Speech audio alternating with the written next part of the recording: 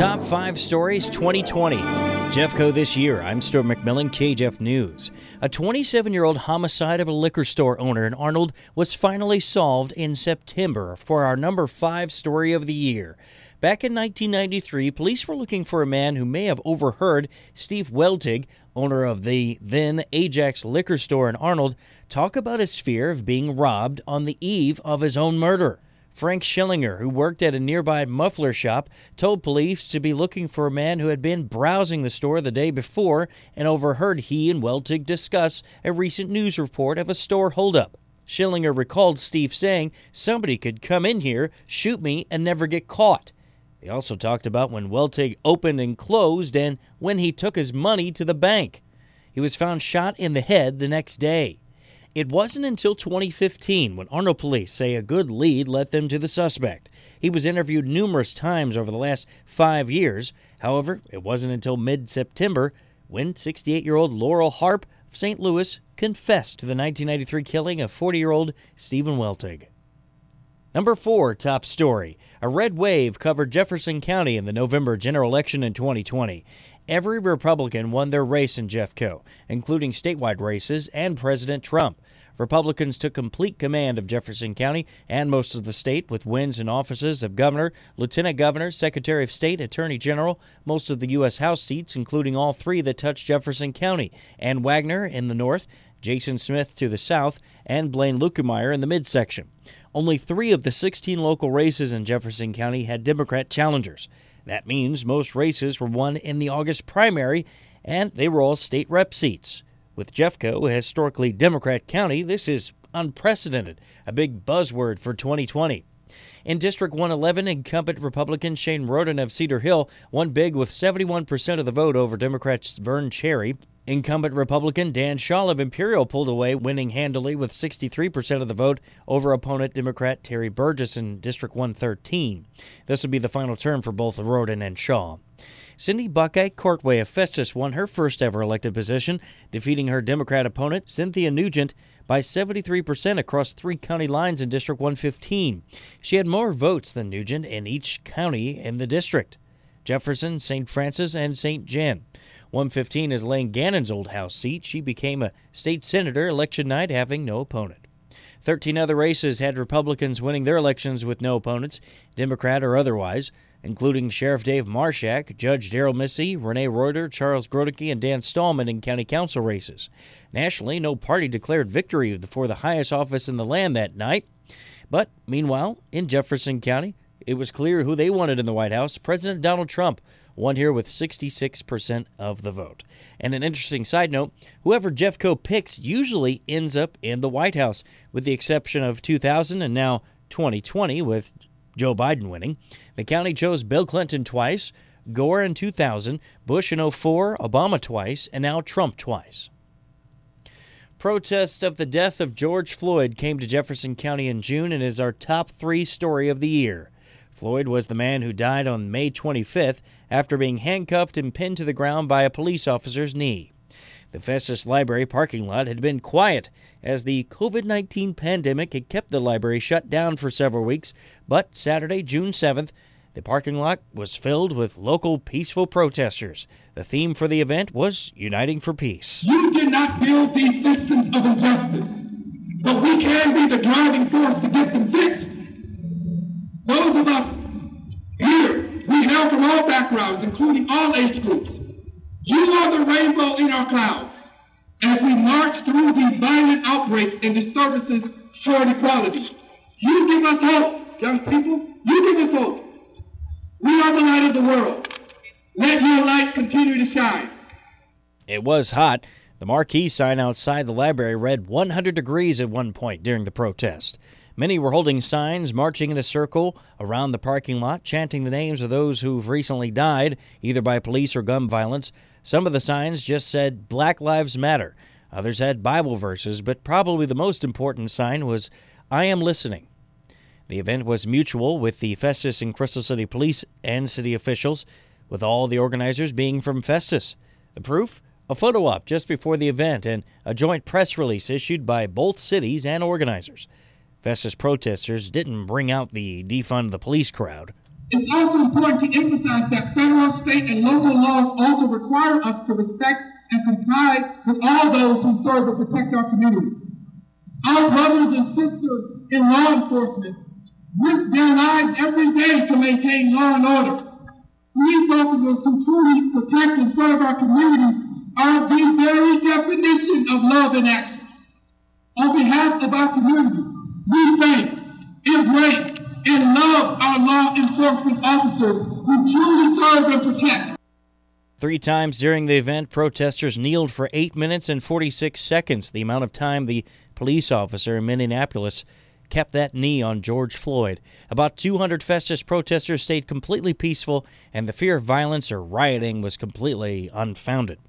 Protests also occurred in Arnold and Fenton that week. In Arnold, one occurred in the city park, completely peaceful. Folks holding signs on Jeffco Boulevard. Cars were honking, people waving. There was another outside Fox Schools later in the week, marching along Jeffco Boulevard. No issues there either.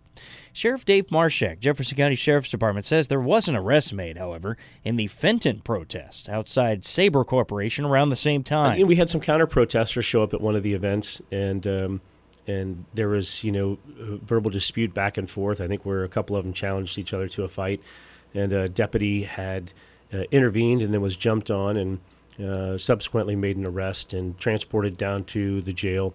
I believe the prosecutor acted quickly and already issued summonses on that. He says 100 deputies were on patrol to respond if needed. Sheriff Marshak took a stance on chokeholds. He says it's only used as a last resort tactic during lethal force encounters. It might surprise people that the sheriff's office responded to almost 65,000 calls for service last year. And of those more than 65,000 calls, we've only used force 40 times. Now, a use of force for our purposes is any time that a police officer, would maybe throw somebody down to the ground, take them to the ground where there might be some injury, maybe there's a laceration on the chin or the face. So that constitutes use of force.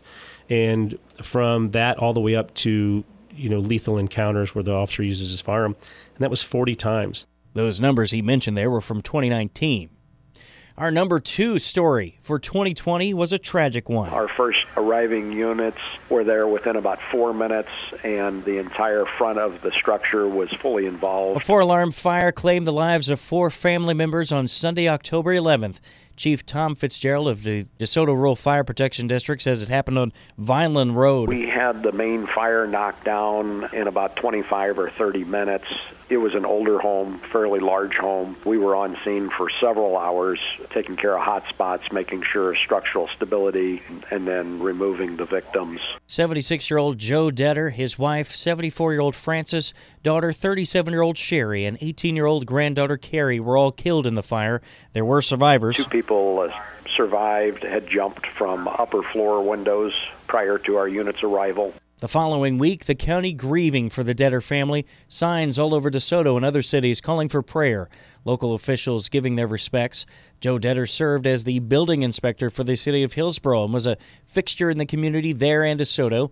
Hillsborough Mayor Buddy Russell says it was a difficult loss for everyone. My thoughts and prayers for them and the first responders. Because when I got down there in the morning after the scene was pretty much done, there's tears in some of their eyes.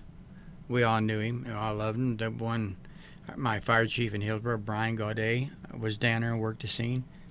He had to handle it. He knew Joe.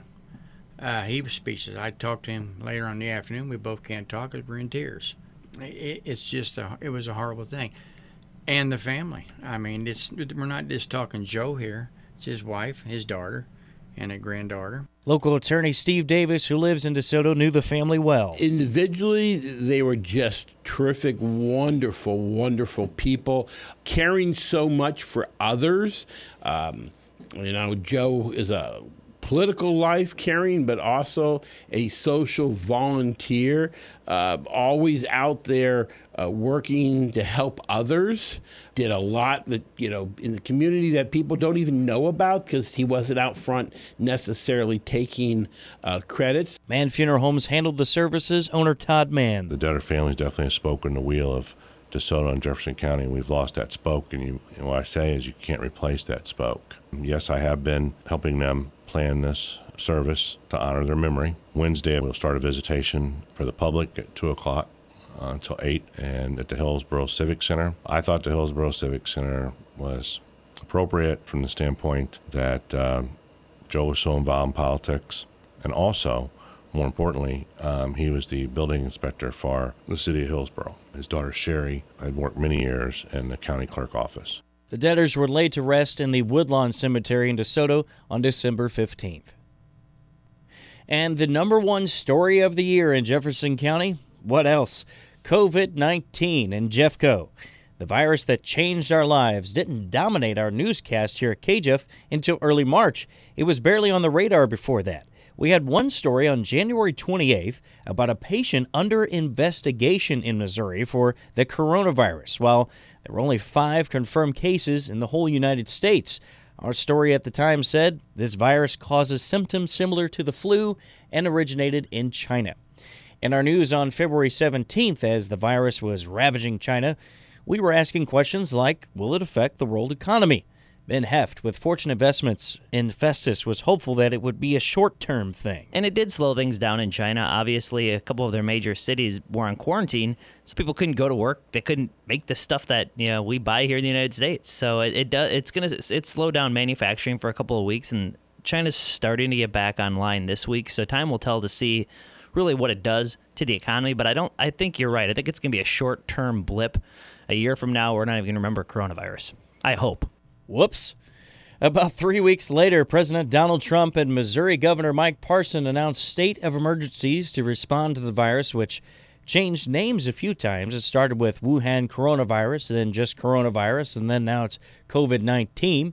The first case in St. Louis happened on March 10th.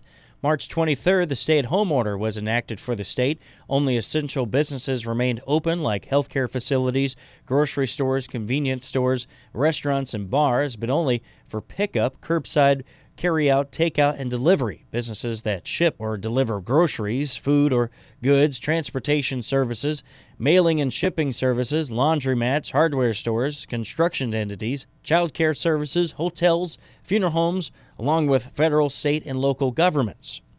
Jeffco's first case of COVID-19 was announced just after the stay-at-home order started. On April 2nd, Jefferson County suffered its first death due to the coronavirus. It was a woman in her 80s who died due to complications from COVID-19. Meanwhile, County Executive Dennis Gannon announced the day before an extension of the stay-at-home order, and only 47 total cases of the virus were reported at that time.